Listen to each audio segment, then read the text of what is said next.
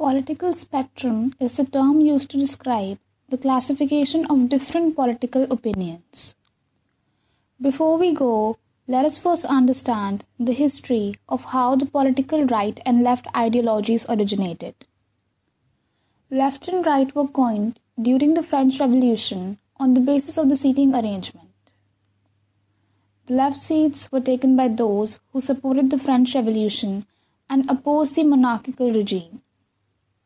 Those on the right seats supported the old regime and traditional social and political system of France.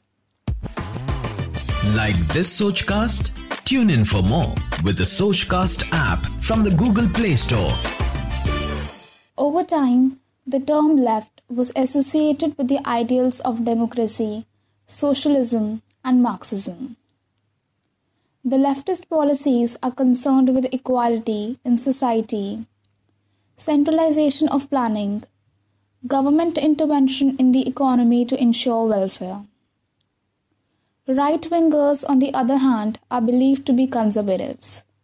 They support the limited role of the government, encouragement of the private sector in an economy, and religion and tradition-based conservation. In context of the Indian politics, we can say that Indian National Congress and Aam Aadmi Party are the example of left-wing parties. On the other hand, Bharatiya Janata Party is a right-wing party.